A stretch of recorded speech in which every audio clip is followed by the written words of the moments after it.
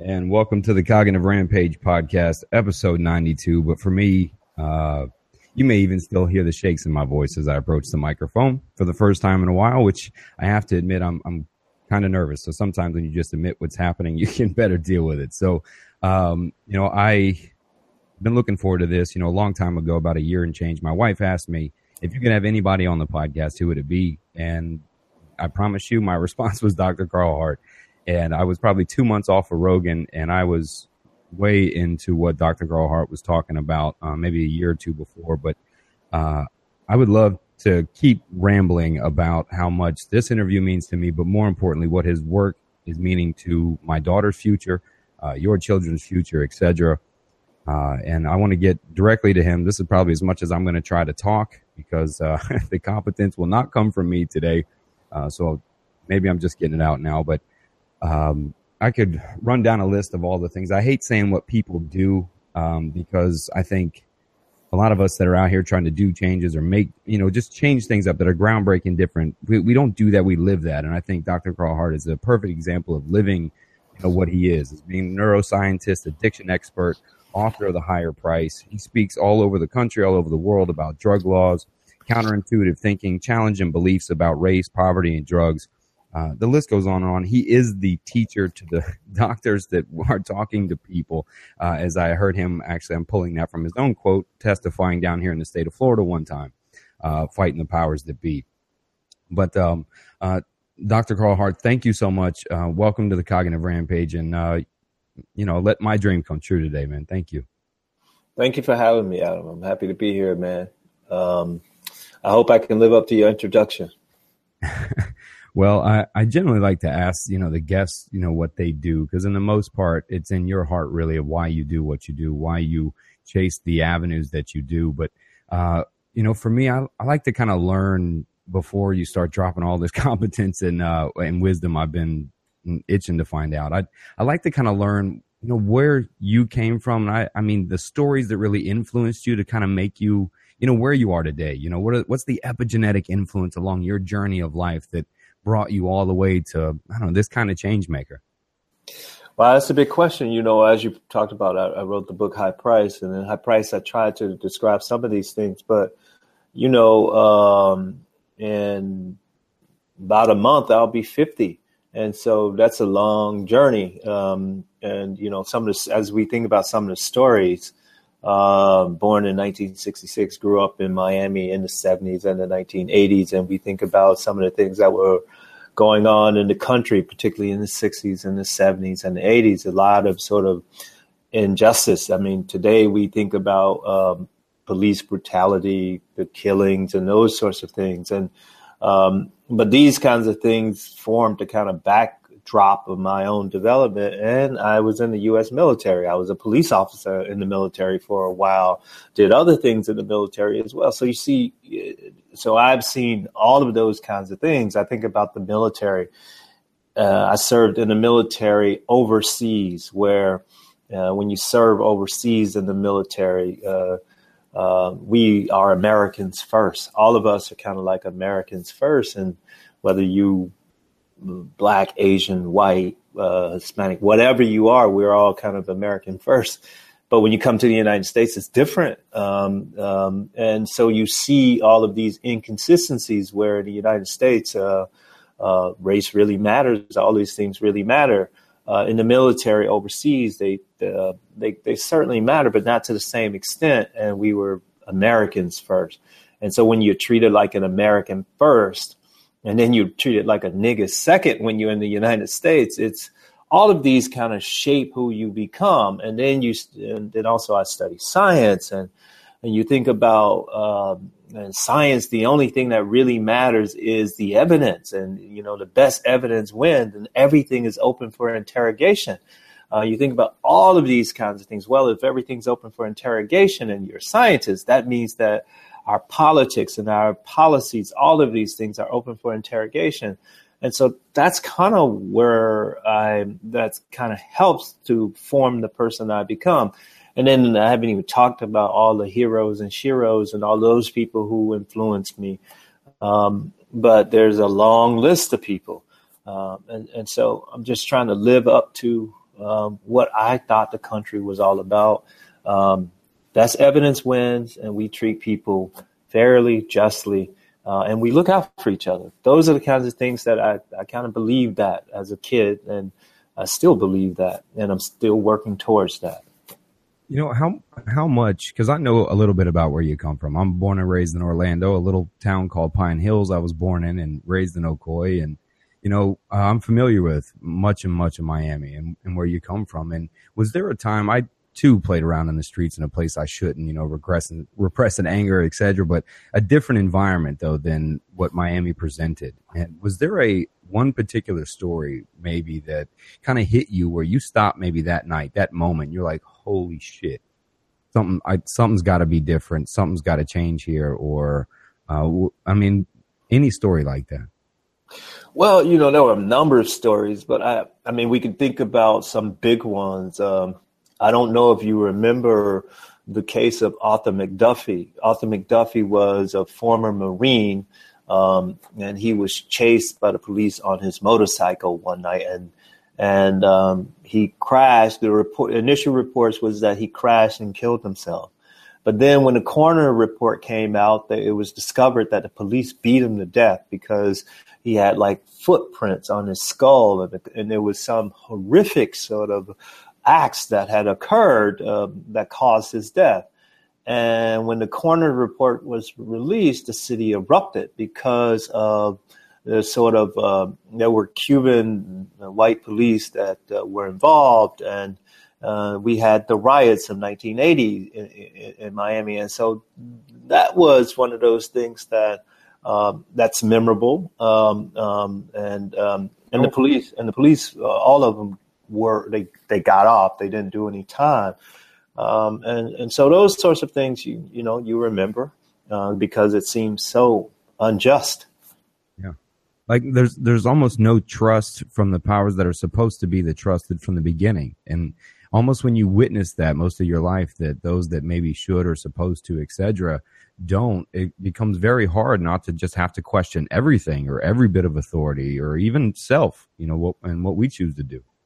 Yeah, you know, there are a number of ways that one can respond to these things. Because certainly growing up, I was certainly taught that to be distrustful of the power structure, and the power structure was primarily white and Cuban in Miami at the time, and we grew up to be distrustful of that. Now, people can respond in a wide range of ways, and people certainly respond in a wide range of ways. Some people act out and they may commit crimes. So some people give up. Some people. So there's a wide range of ways that you can respond. Fortunately for me, I try to respond by making the system more just, calling out bullshit where bullshit's at, trying to be a good model for people who are watching in terms of making the country live up to our ideals. Yeah, you were a game changer, you know, for me. So what I'm asking, you know, for stories are those game changing, you know, those ones that change the game, because me learning about you or hearing about what you were talking or just the way you were talking, those moments are game changers in my life, studying at the time to be a counselor, working in addiction, et cetera. And then hearing going, wait a minute, this you're saying that this is the best mind in all of neuropsychology, and this is it. And this is what he's saying. It blew my mind to see that. And so, I mean, were you kind of buck the system no matter what? I need to change and help from day one. Was that part of entering into the Air Force or Navy, et cetera? No, you know, I don't know. I certainly didn't. I don't go into places trying to like buck the system. That's not what it's about. What it's about is trying to get at truth. That's it. The problem is what happens, or where it appears that one bucks the system, is when the system is not living up to the ideals and trying to get the best available information and living and adjusting their position accordingly. That's where it appears that someone like me bucks the system. But really, I mean, we can get into the whole drug discussion. We can get into the whole sort of science and the science of drugs, and we'll start to see how people who supposedly are searching for truth, they really are not.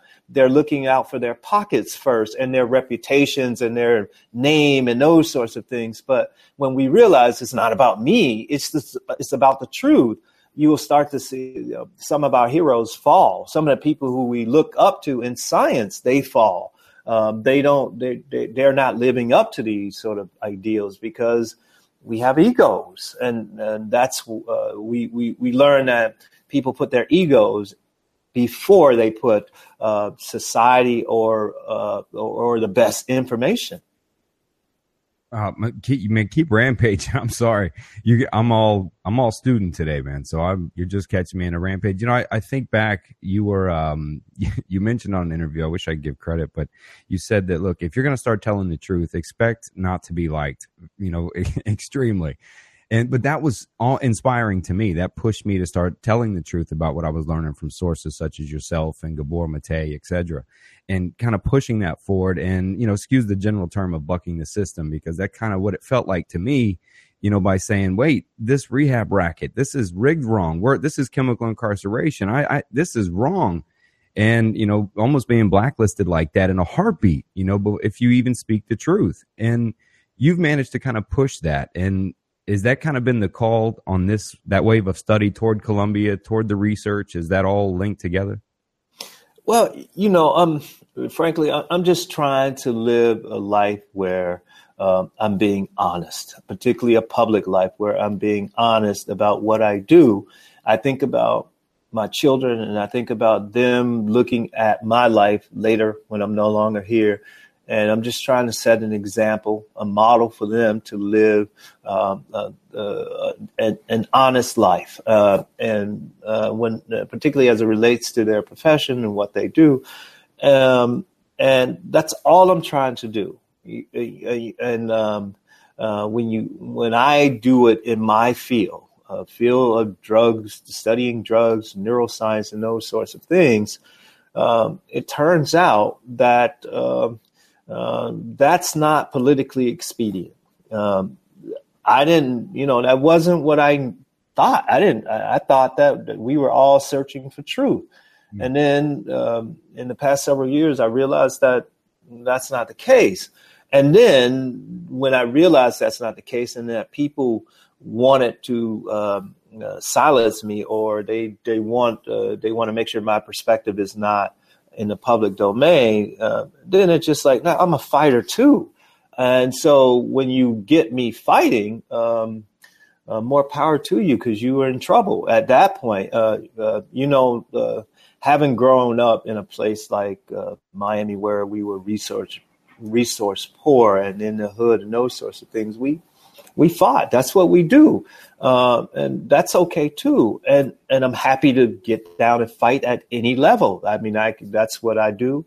And I'm also happy too to be wrong. You know, I don't want to be wrong, but I'm happy to acknowledge when I'm wrong, when the evidence shows me that I'm wrong. And I'm happy to change my position according to the evidence. And I'm happy to admit that I'm wrong. That's okay. I mean, that's how we get better. And so when I don't have that kind of humility, then I'm in trouble. I relate to you in a small bit, not on that level at all. But when I got into counseling, you know, for me, it was about trying to come and help. I thought we're all here to get everybody better. And then walking in going, oh my God, you know, and looking at it blew me back for a minute. It was hard not to fight almost at that point. It was hard not to, I don't know, it was almost tougher to keep silent than it was to not say what I saw or what I thought needed to change, you know, and inspired. And that leading into, where do you start with the changing of the education? I mean, drugs, I know, is such a general word again, but where do we start with that re-education or something? So we're talking about drugs. It's quite simple. We think about, one of the things that we have to do is not think about nicotine or alcohol as different from drugs. They're all drugs, and caffeine, they're all drugs. So if we can think about all of these things in that way, that's so when my kids understand that they take caffeine in their sodas or what have you, they also understand that cocaine is a stimulant and it could be used in a similar sort of way. But we typically use cocaine differently because of its legality. And so we have to understand, number one, that all of these things are drugs. Number two, We have to understand that they're potentially harmful. We have to understand that there are potentially mechanisms or tools to enhance pleasure. All of these kinds of things we have to understand. And we have to understand it in a dispassionate sort of way. It's just a matter of fact. Just like we understand that sex could be used for, people can get in trouble with sex. People have to understand that we can get in trouble with our automobiles, all of these things. But it's not, we don't have this sort of emotional response to driving an automobile. The same should be true with when we think about drug use. When we start to have these sort of emotional responses, we've lost. And it decreases the likelihood of us being able to have a rational approach to dealing with all of these things, from automobiles to drugs to sex, all of these things. And so one of the things that has happened in the country, in science as well, with drugs, is that we have these sort of emotional responses to dealing with drugs, and we shouldn't. Yeah, well, a lot of things become emotional these days, with social media, the connections, a few stories come out, they link it, they demonize it. We seem to always need to have a target or have something to blame for what's happening in some fashion. And, the drugs itself has been that kind of target. You speak a lot about that. So, I mean, I can't remember the comedian, but he said we tried to teach sex abstinence and look how well that worked. Yeah, I don't know who tried to teach sex abstinent, but that's some stupid shit. I mean, people understand, this is a sort of human behavior, and not only that, it's quite pleasurable when done, with people you love and those sorts of things. And I mean, so trying to ban sex is, I just don't. The people who try to do that are not really worth our time. I mean, really. But no one is trying to do that today so much. And the same is true with drugs. The people who try to do that is equally stupid, because people will engage in this behavior. They have since humans walked the earth. Now, the thing that we can do is give people good information and try to control it in ways in such that we decrease the likelihood of people harming themselves. We certainly have done that with driving, and we certainly have done that with sex. Same should be true with drugs. Yeah, I mean, you saw a huge effort across the country to slow down cigarette smoking with the teens and the youth, and by using the education, I mean, that really did change it, by bringing in the education, by teaching it on a real basis, maybe. So when you talk about, I mean, is addiction then something somebody then acquires or is, or right? I mean, is it just a natural human thing? I mean, we're all addicted to something. Is this too general?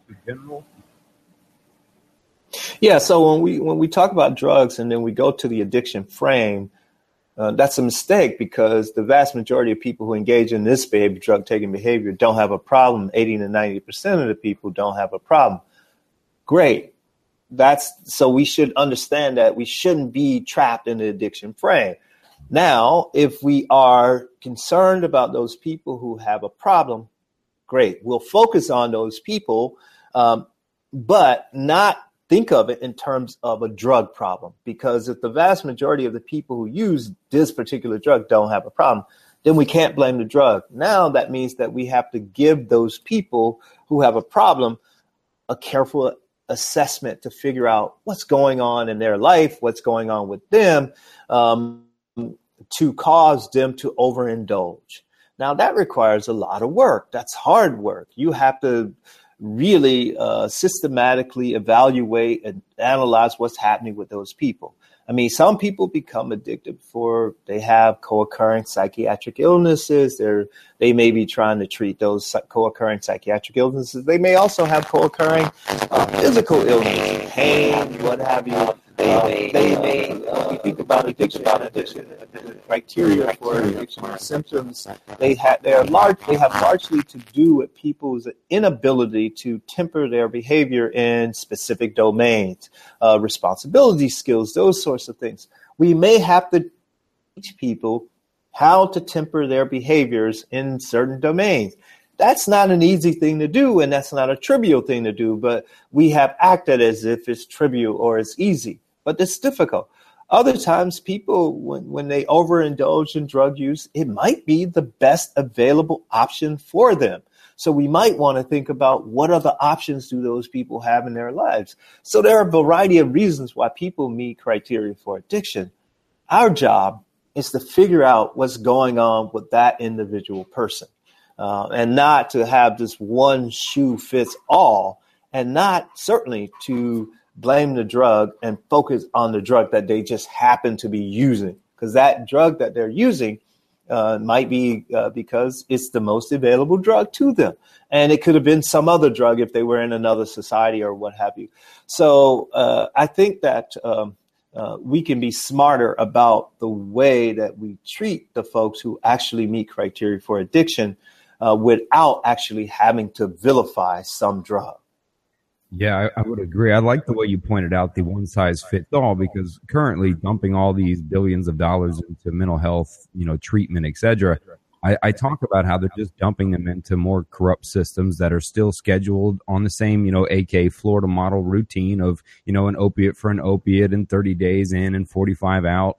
I mean, they're just dumping more money into a broken system. And we understand that there's so many ways, right, that create the addiction to get into it.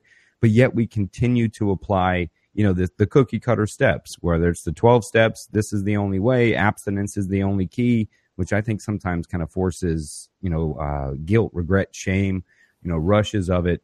But I'm seeing a lot more treatment going down using brain imaging, using mapping, et cetera. Can you kind of bring me up to date, if you will, on where we are on the cusp of diagnosing with neuroactivity, et cetera? I'm novice there. Yeah.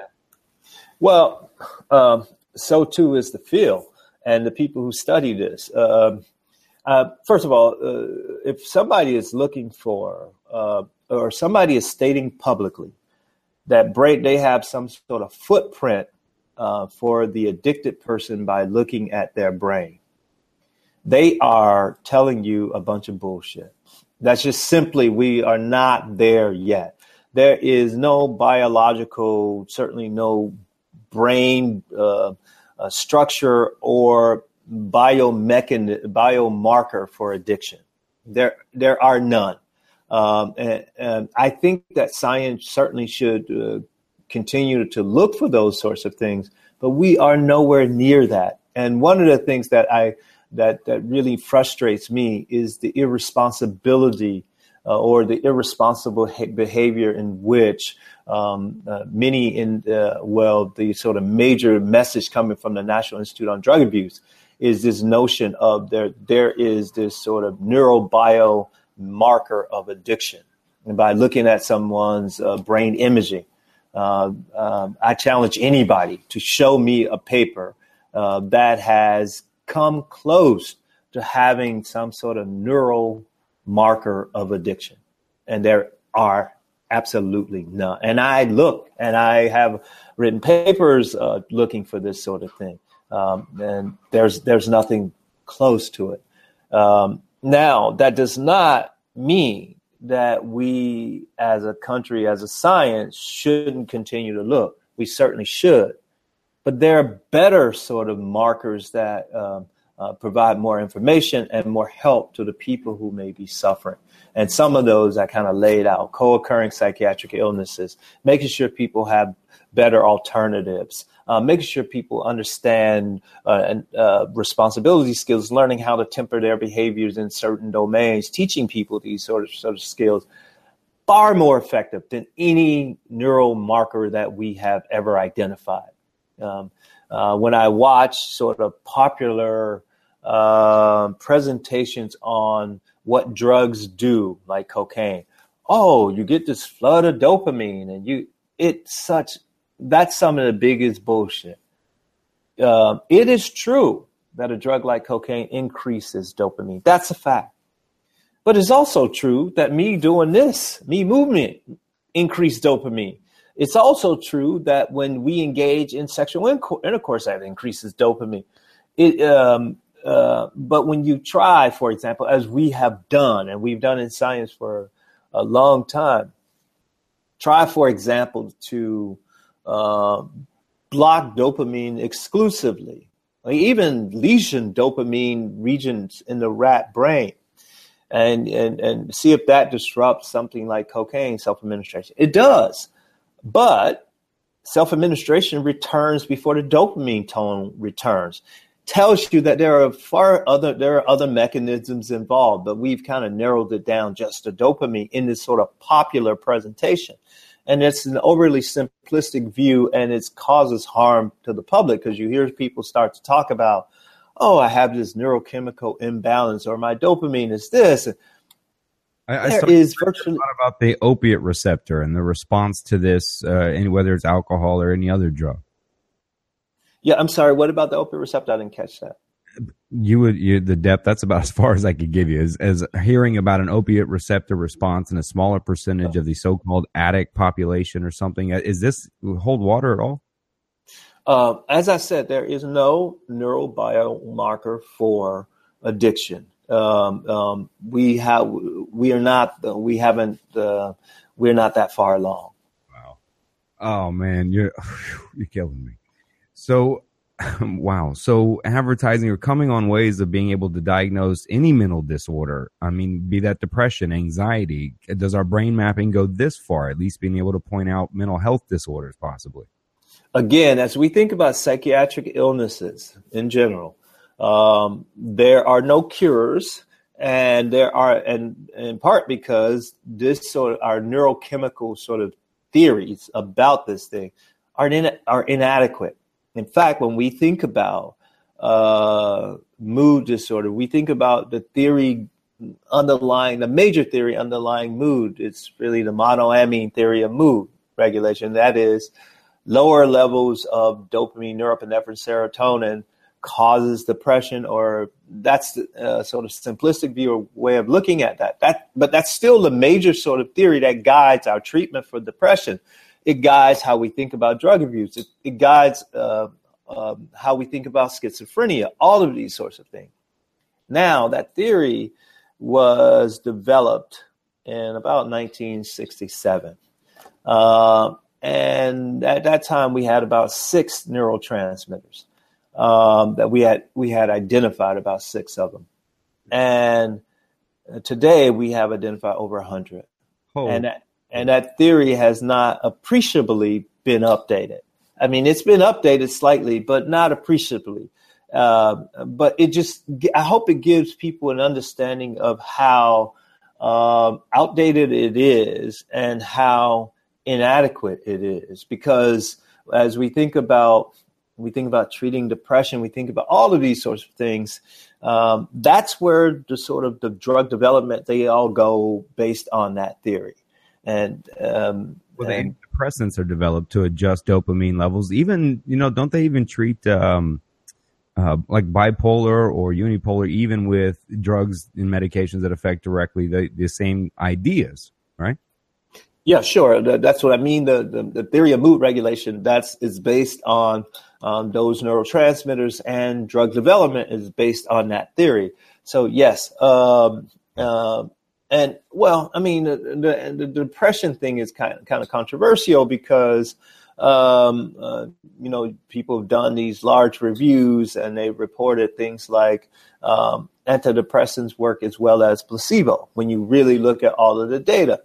And then some people have reported that, for people who are severely depressed, and that's a small minority of people who are on these medications, they work for people who are severely depressed. But for the vast majority who are taking these medications, they work about as well as placebo. Oh, my word. I mean, that's pushing the whole side. I mean, when you see the increased campaigns of mental health awareness, right behind that, you just see more clinics open up preaching the same shit, which is trade your synthetic drug on the street for our synthetic drug here. Let's make a trade. Insurance will cover it, and go to the same places with the same people talking about the same things because you have a disease.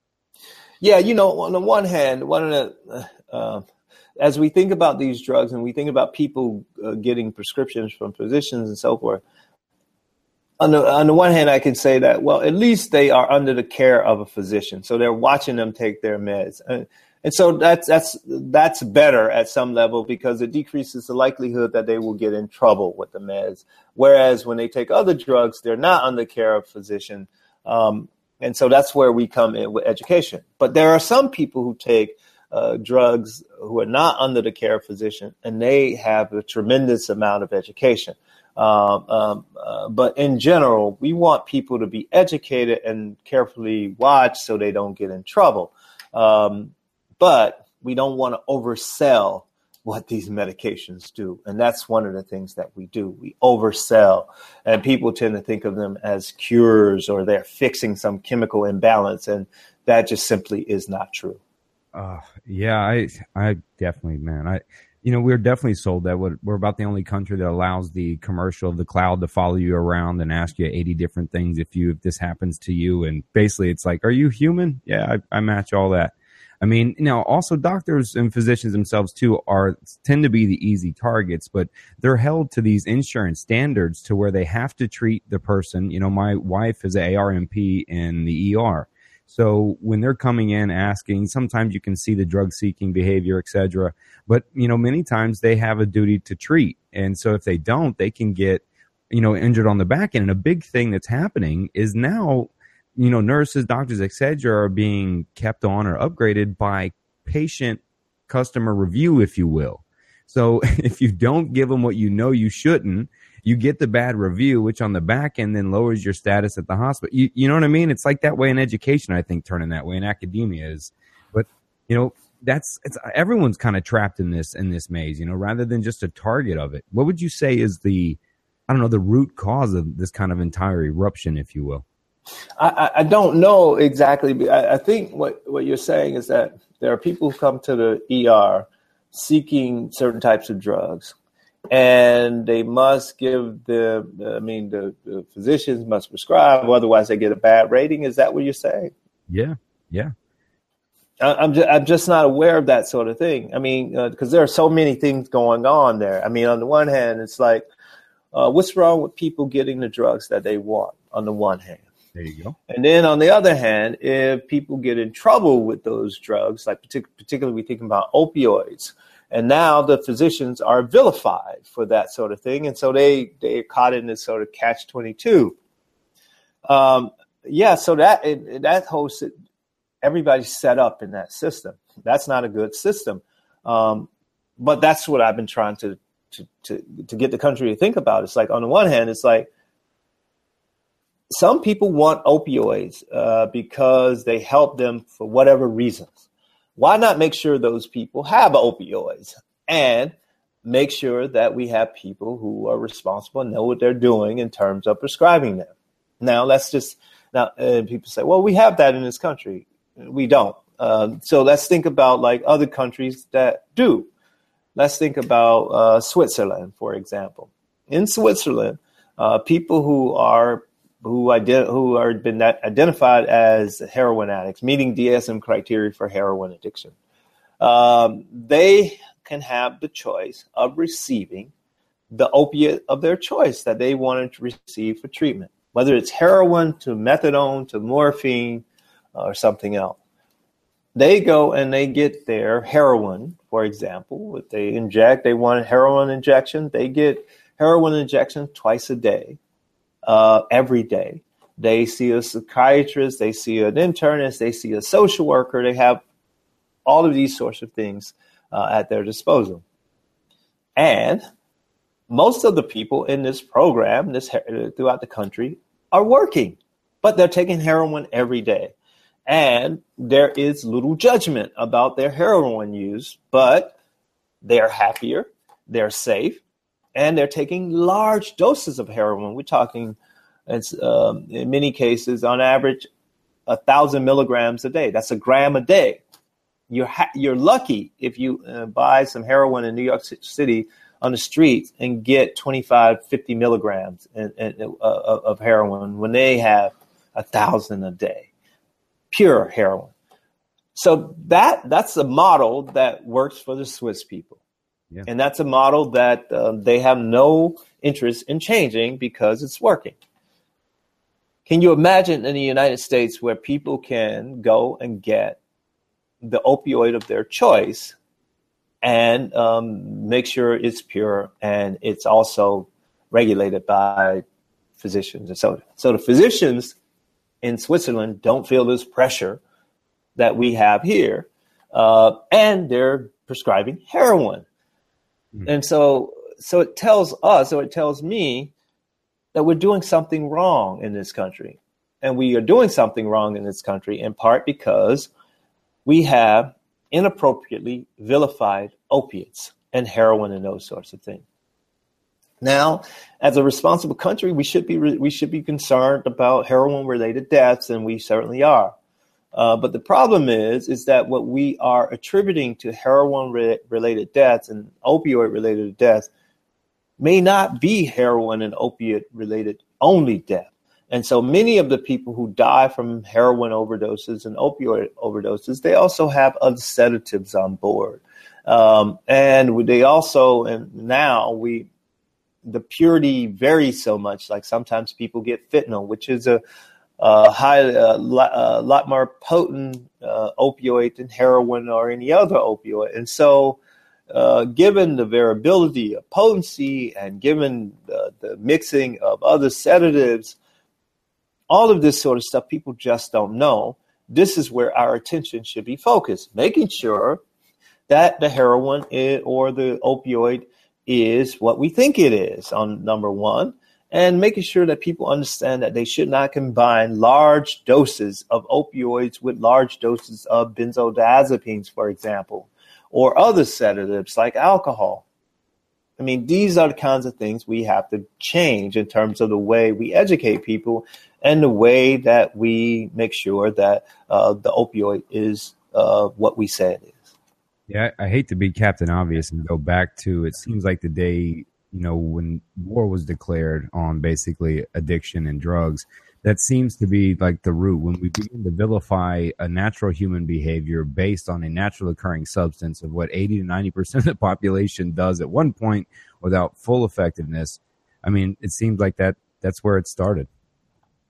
Well, yeah, but when we think about where we started regulating drugs, we have to go back to the early 1900s, late 1800s. That's when we really started to regulate these drugs. But 1914 was the year of the first national drug law.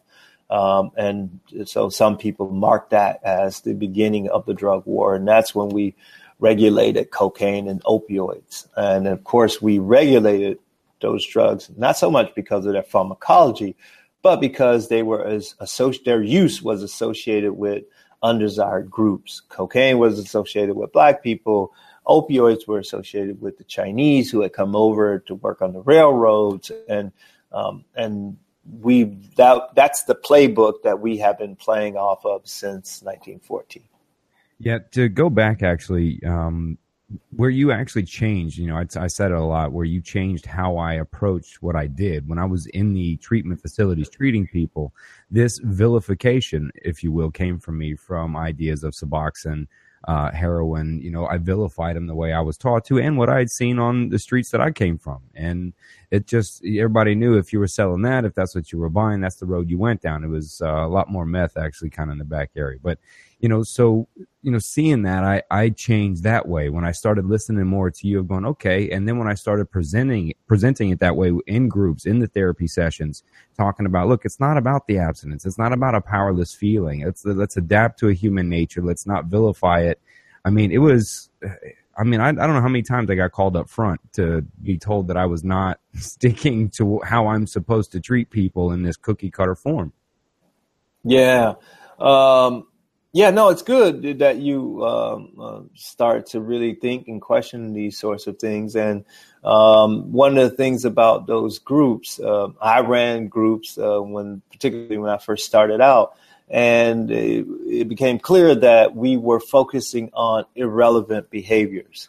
And the irrelevant behavior was whether you're clean or not. I don't really give a shit. What I care about is that you behave in a way that's appropriate for a member in our society. That's all I care about. Now, what you have in your urine, that's less important to me. But I do care that you treat this person with respect, you handle your responsibility, all of those things. Those are relevant behaviors. Now, if we can get to focus on relevant behaviors, then we're doing something. But it's much easier to focus on urine. It's much easier to focus on those sorts of things, in part because it pretends that we're doing something. It pretends that we care, that we're concerned. And we have to also remember there are a lot of people making a lot of money off of urine testing and those sorts of things. And so they are really invested in us continuing to do those urine tests, even though they tell you virtually nothing. Because, for example, marijuana will stay in your urine for 2 to 4 weeks, and cocaine will stay in your urine for 2 days. And that's but what does that tell you? And it tells you nothing about level of intoxication. And so if you want to know about level of intoxication, you might have to actually do an assessment and look at somebody carefully, evaluate them. You might have to actually know something, as opposed to just reading positive or negative. I mean, in those entries, since you were in the groups like I was in those treatment places, when I would do a biopsychosocial or talk to somebody or try to get to know them and be rushed, let's get them, let's get them in. And I'm kind of going, what? It's been like 45 minutes. How am I supposed to truly get into somebody's background? And I'll get to the kind of question is I talk about sometimes that some physicians, call me if I'm out of line here. Just tell me if I'm out of line. All right. In one of my rampages, I have one. I said that the dope boys left the corner and put on white coats. No, absolutely. And the second one that I get a lot of shit for is I said that a physician prescribing antidepressants is practicing out of his scope. I don't know, certainly some are, because you can have some general practitioners doing that sort of thing and they're not trained in psychiatry. They're not trained in those sorts of things. You certainly can.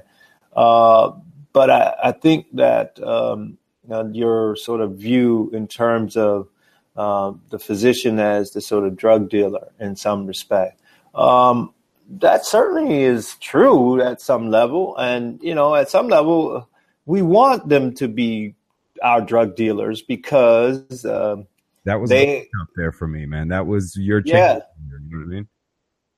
Yeah, I mean, because, you have drugs that we know the quality, and you got somebody who's kind of watching over what you're doing. Great. So I don't, I'm certainly not against physicians prescribing psychoactive medications. It's a great thing. I mean, frankly, I would be a lot less happier person if I didn't have my psychoactive drugs. And so I want to make sure people use it. Exactly. I want to make sure people have them and can use them in ways that enhance their functioning.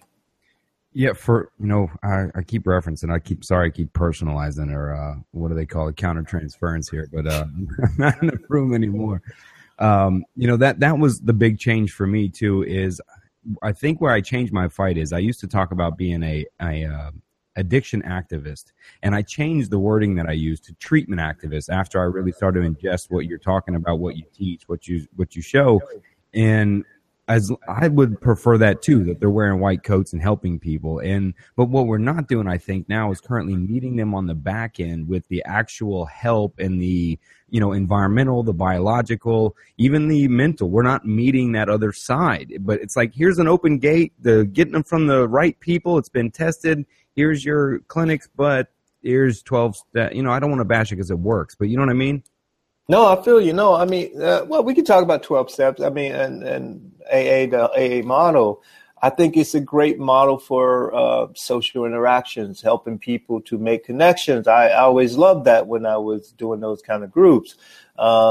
People would talk about their kids, were at school, and vaccinations, all of those sorts of things, and it was great. Now, it was great for that sort of social interaction. But when it came to drugs, that's not what they do. That's not what that. So people shouldn't get it twisted. Much of what they say about drugs is just flat out wrong.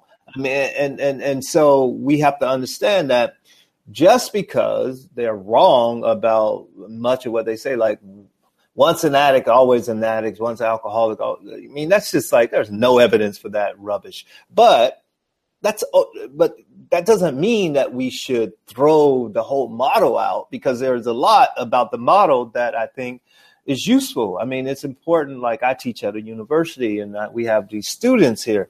They have their socialization, their social interactions here. There are a number of people who don't have that sort of thing, and that sort of AA model provides it. That's great. I don't want to take away that.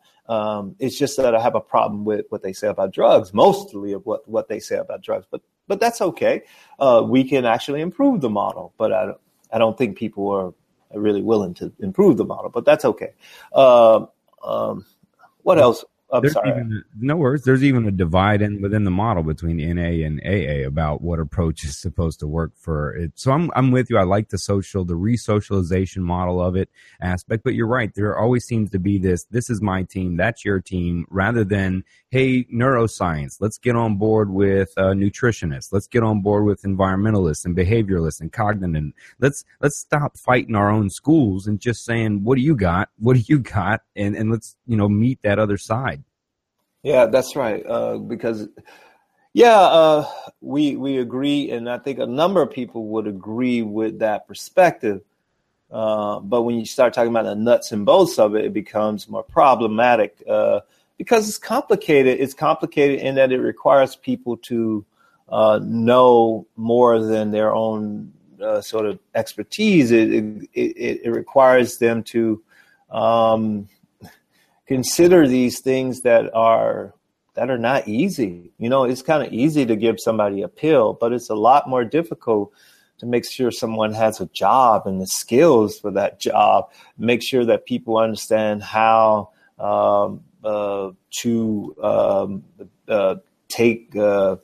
negotiate societies. It's a lot more complicated than simply just saying, oh, it's your dopamine.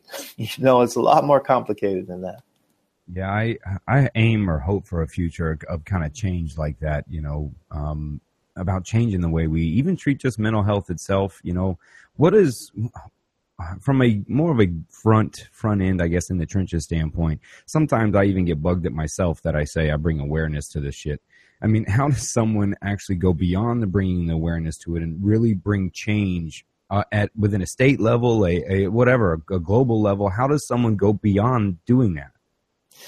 Yeah, it's one of these things that I'm struggling with that question every day. And so as I think about what I try to do, I try to write for the scientific literature. I try to write for the popular literature. I try to make sure I give talks into a wide range of audiences, particularly the popular sort of audience, people who are not experts in this area.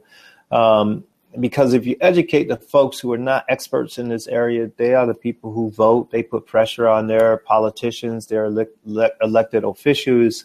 I think that's where the real change happens with the people who are voting.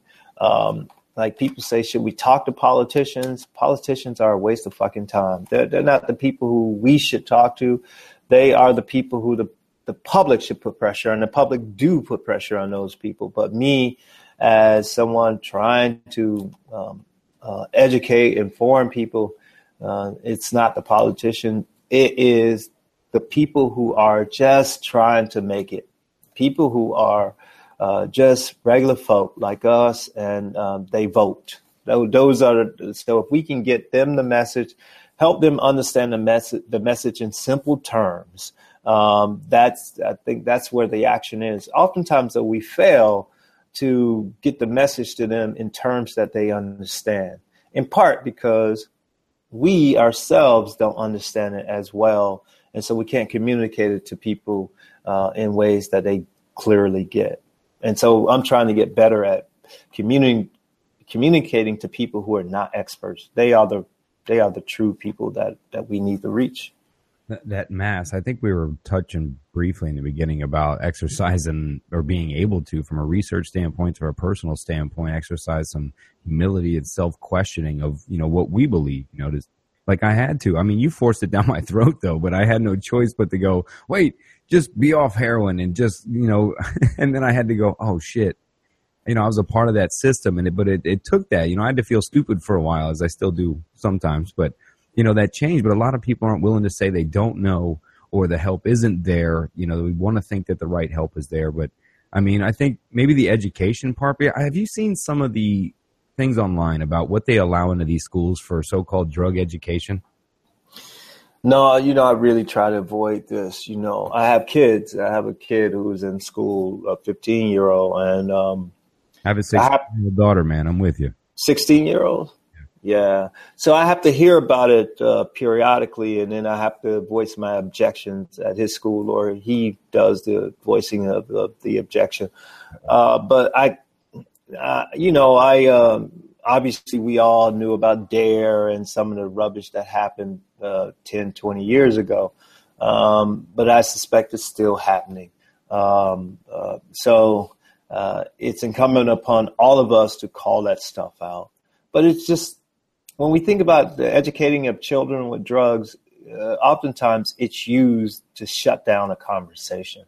And we treat these kids as if they are non-thinking beings, and that's just simply not true, as we know when we really think about it. So, I haven't looked much at the drug education of children these days. No, don't. There's guys in clown suits, man, showing up.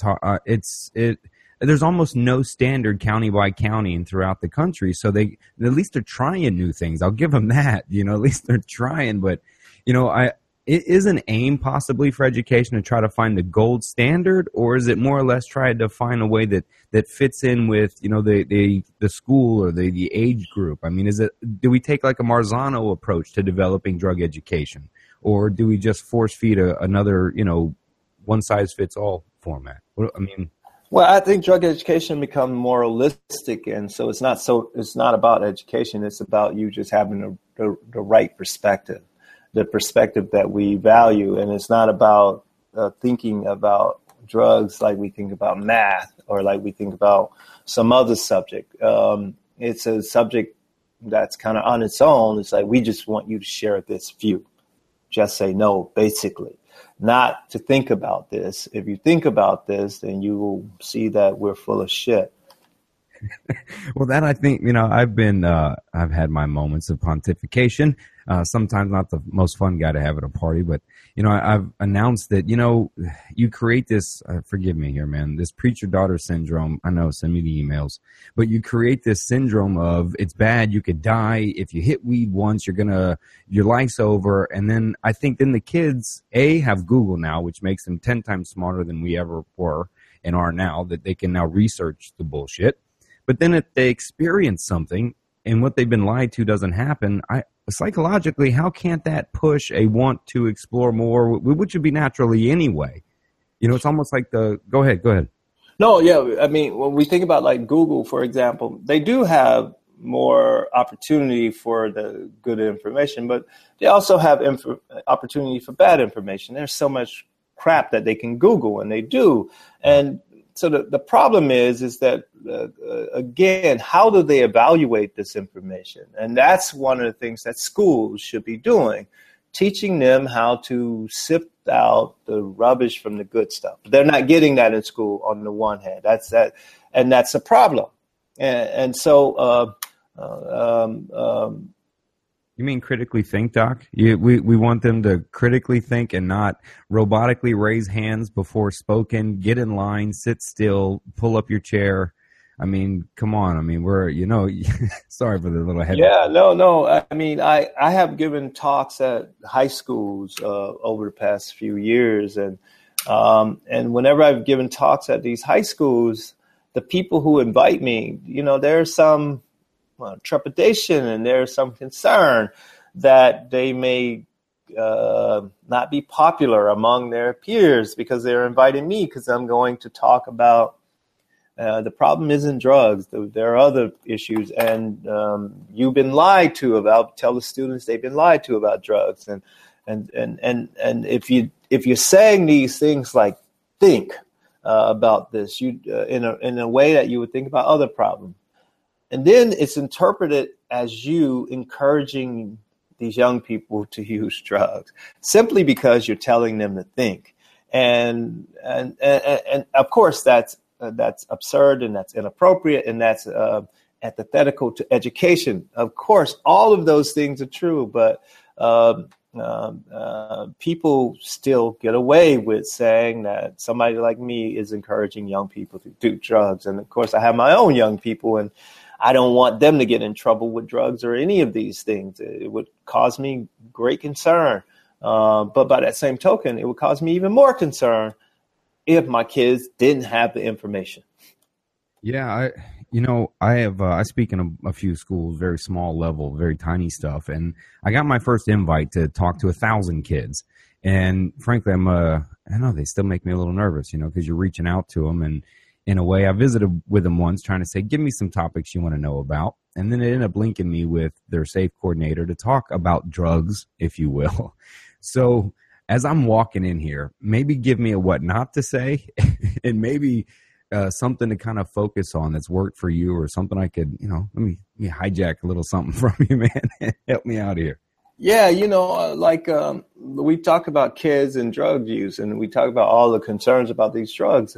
We have conducted national surveys on kids' drug use, high school drug use, since 1975, so 40 years now. And we have good data. And the data tells us that the drugs that kids in high school are more likely to use are alcohol, tobacco, and marijuana.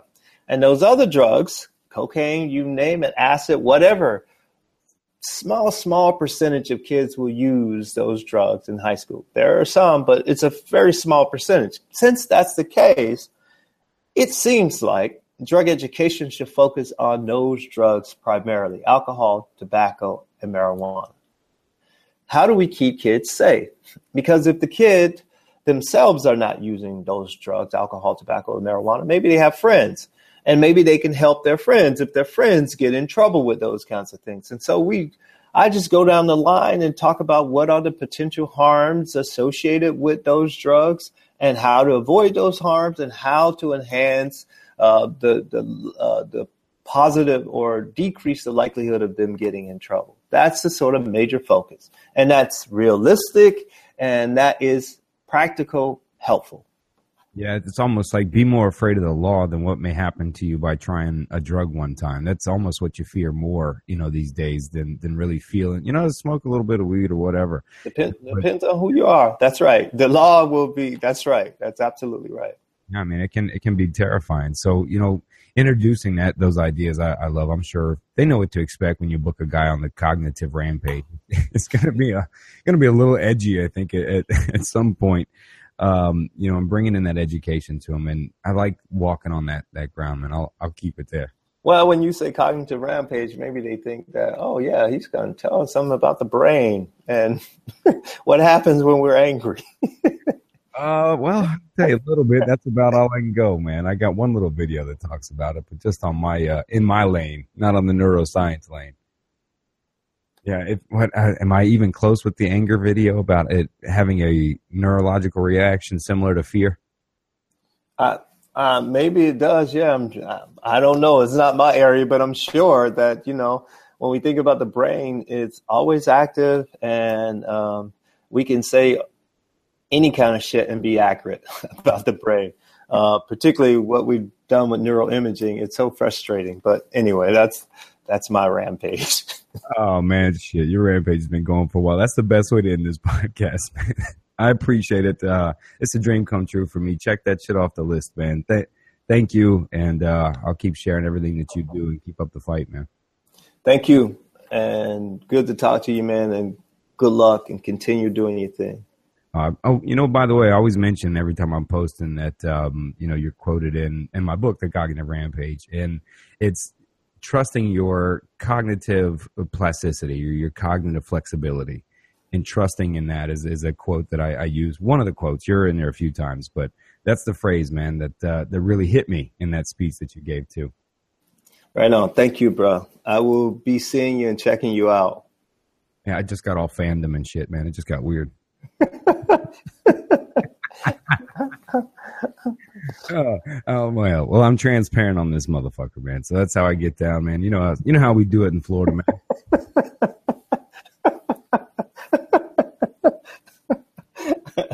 I haven't been there in a minute, but yeah. It's too hot, man. Don't come right now. It's too hot down here right now. It's terrible. It's terrible, man. So will you do this again, man? Will you come on again and chat? Yeah, just hit me up, man. Absolutely. You got my number, so hit me up. Call me. I don't do emails well, but hit me up. I will, man. I appreciate it again, Doc. Thank you. All right. Take care, man.